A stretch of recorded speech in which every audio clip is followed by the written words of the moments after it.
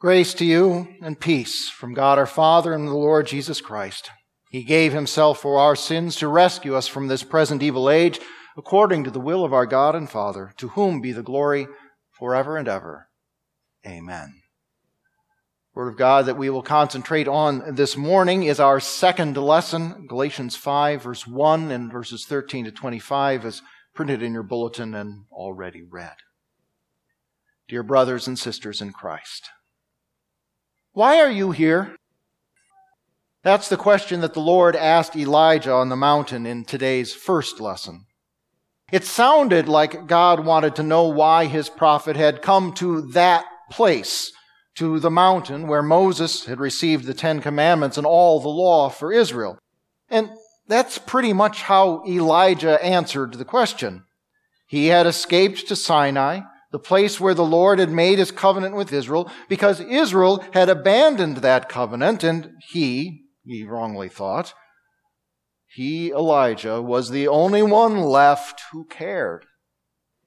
But God's response not only corrected Elijah's false ideas about the true state of things, there were still 7,000 in Israel who were faithful to the Lord. But God also corrected the prophet's misunderstanding of the initial question. God had asked, "Why are you here?" But what he wanted Elijah to think about was, what is your purpose? It wasn't to complain about his situation, to focus on his own desires, or to bemoan the spiritual treason of God's people. The Lord's call gave the prophet his purpose. And once Elijah was finished with his grumbling, God spelled it out for him with the anointing of a new prophet for his people and new kings for Israel and Aram. Elijah was there to do God's work. So why are you here? You can probably guess that that's not to ask why you are here at Christ Lutheran Church in Clarksville this Sunday morning. You can be certain that it is not an invitation to griping or moaning. As with the Lord's question to Elijah, this one is meant to get us thinking about our purpose and what our lives are and are not meant for and meant to include. In our lesson today from Galatians 5, Paul answers the question for us, for all Christians. While the Galatian believers had perhaps not lost sight of what Jesus had saved us from, they had become very confused about what he had saved us for, about why we are here. And so he told them and us, it is for freedom that Christ has set us free. But that freedom can far too easily be lost. First, Paul says to stand firm and do not allow anyone to put the yoke of slavery on you again. That was the big point he had been making earlier in the letter over against the Judaizers who were trying to add obedience to the Mosaic law as a necessary thing for Christians. Because doing that is not only contrary to the gospel of Christ, but also impossible to achieve. Not to mention absolutely unnecessary, ungrateful, and an insult to Jesus. Submitting oneself all over again to the obligations of the law would be choosing heavy chains and hard labor and ensuring you never make it to heaven. But on the other side of our gospel liberty, the other side from such legalism, is license. And a big emphasis of today's reading from Galatians is that the supposed freedom of indulging your sinful nature is no freedom at all. In fact, it can lose a believer his or her inheritance in the kingdom of God. True freedom in Christ is not using forgiveness and love as an excuse for sinful attitudes and behavior, but instead using God's grace as the power you need to live as you could never live while you were still burdened by your guilt and corruption. Only those who belong to Jesus in faith are able to serve one another in love as God calls us to. It may seem ironic or even contradictory, but it is true. Freedom from sin and freedom from the law means that we are finally able to fulfill the law, the ultimate law of God that tells us, love your neighbor as yourself. Simply put, that is why we are here. Or perhaps better, that is why we are still here. If God's only purpose were to get us into heaven, well, He could take us there the moment we were brought to faith and we were washed clean of our sins. And while we can say that that is His greatest purpose for us, we can't ignore this other purpose. He wants us here on earth to love and serve our neighbor, to be useful for the kingdom of God, and also to be useful in leading or influencing others toward the kingdom of God. To live your life according to that purpose is to walk by the Spirit. But we have to be honest, just as Paul was honest in warning the Galatians. There is a conflict. Walking by the Spirit and loving both God and our neighbor is not what our sinful natures desire. Not at all.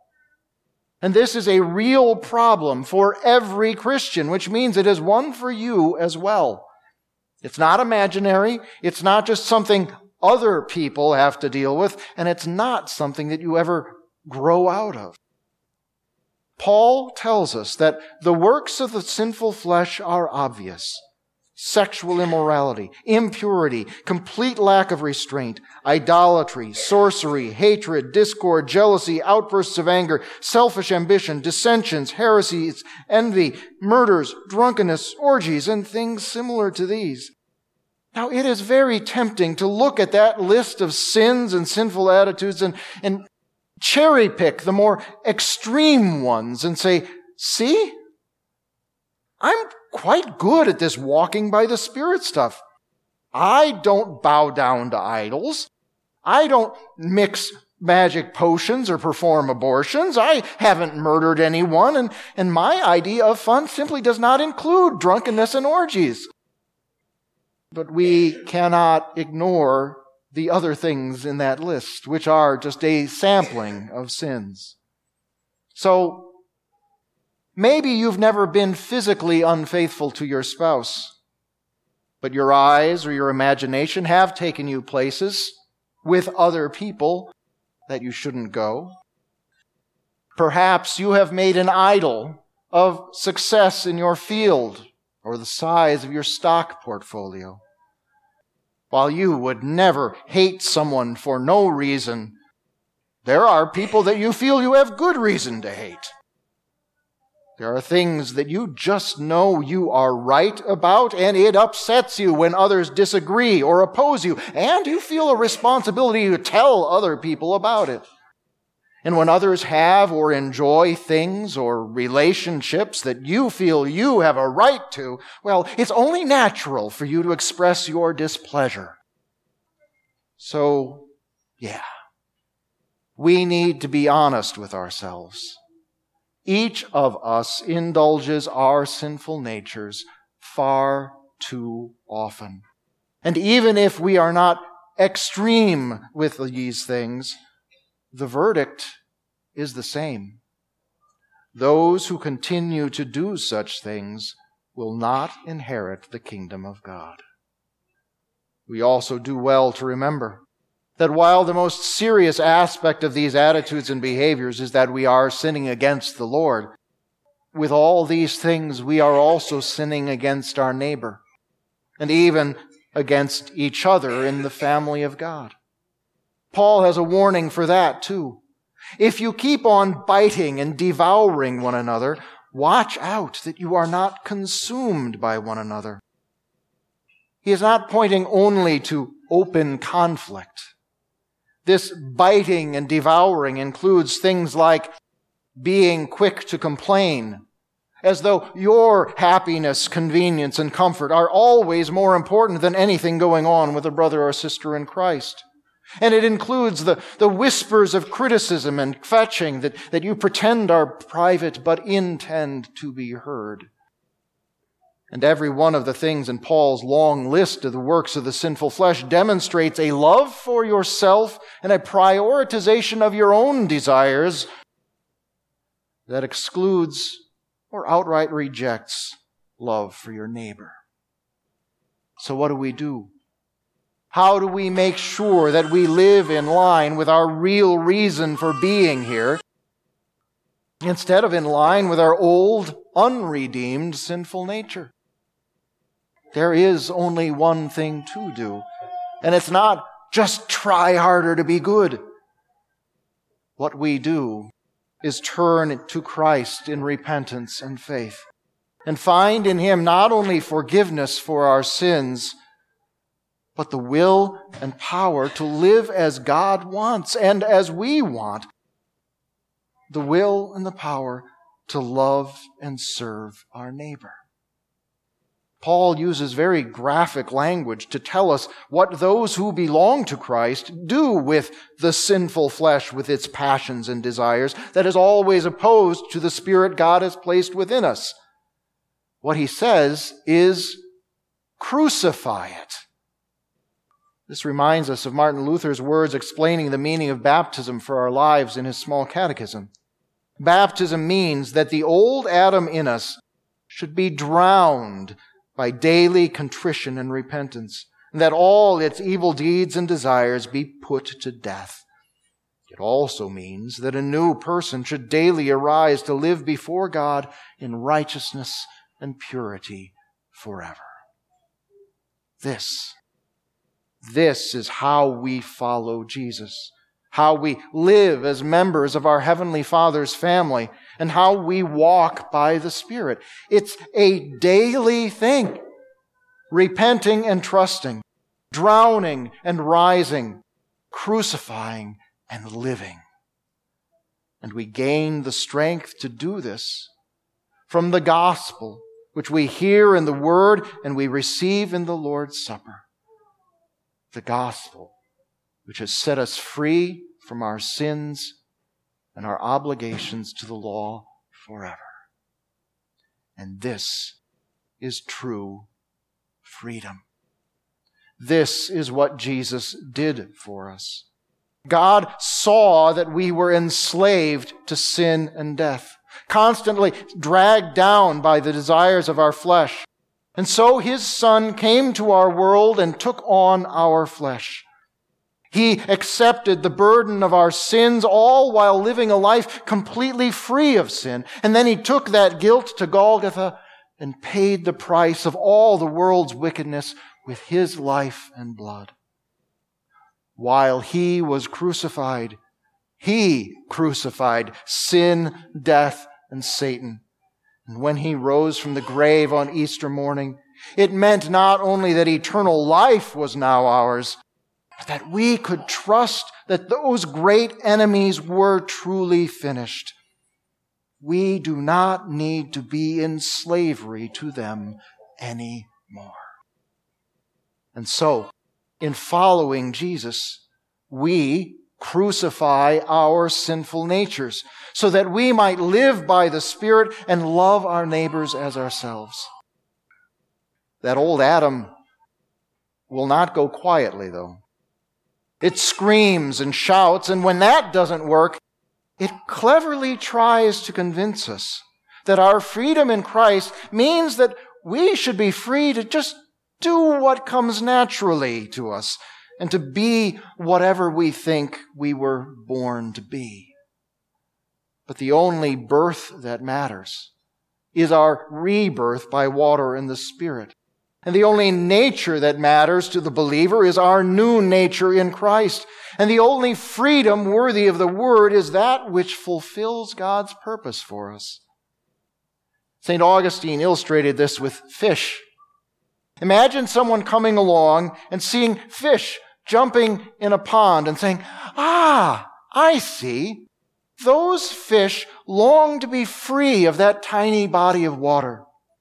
And in what this person thinks is kindness, he catches all the fish and sets them in the grass and says, "There, little fishies, you have your heart's desire. Be free."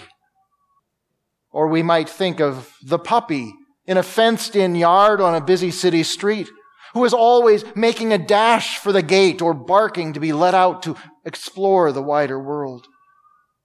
Or maybe it's a toddler. Is the neighbor who takes pity on the poor thing and leaves the gate open so he can be free to play in traffic being kind or loving? Not at all. This kind of freedom destroys, precisely because it gives in to desires that should be constrained or conquered. So we neither want to misuse our own freedom in Christ, nor encourage others in their misuse of it. It's not what any of us have been called to. That's the way to slavery, death, and hell. Instead, Paul points us to what our new natures in Christ naturally want and produce because we have been born again. Points us to the fruit of the Spirit: love, joy, peace, patience, kindness, goodness, faithfulness, gentleness, and self-control. That's a much happier list than the one that preceded it. And we could have a month of sermons on each one of those things. But today we will limit ourselves to one important truth about that list: that it is not a menu to pick and choose from, but a list of ingredients. The word fruit here is singular. So all of those characteristics, love, joy, peace, etc., are part of a single whole. We don't get to say, well, my fruits are fruit and kindness, but I just don't do patience or self-control. No more than an orange could say, well, I'm really good at sweetness and color, but I just don't do pulp or peel. So why are you here? For freedom and for fruit. To be who you were born again to be. To live according to your new nature in Christ. It's all in Christ and about Christ because He is in you and all about you. And when we trust and follow Him, we love and serve Him by loving and serving each other and loving and serving our neighbor. This is freedom. And this is why we are here. Amen. Please rise. May our Lord Jesus Christ Himself and God our Father, who loved us and in His grace gave us eternal encouragement and good hope, encourage your hearts and establish you in every good work and word. Amen.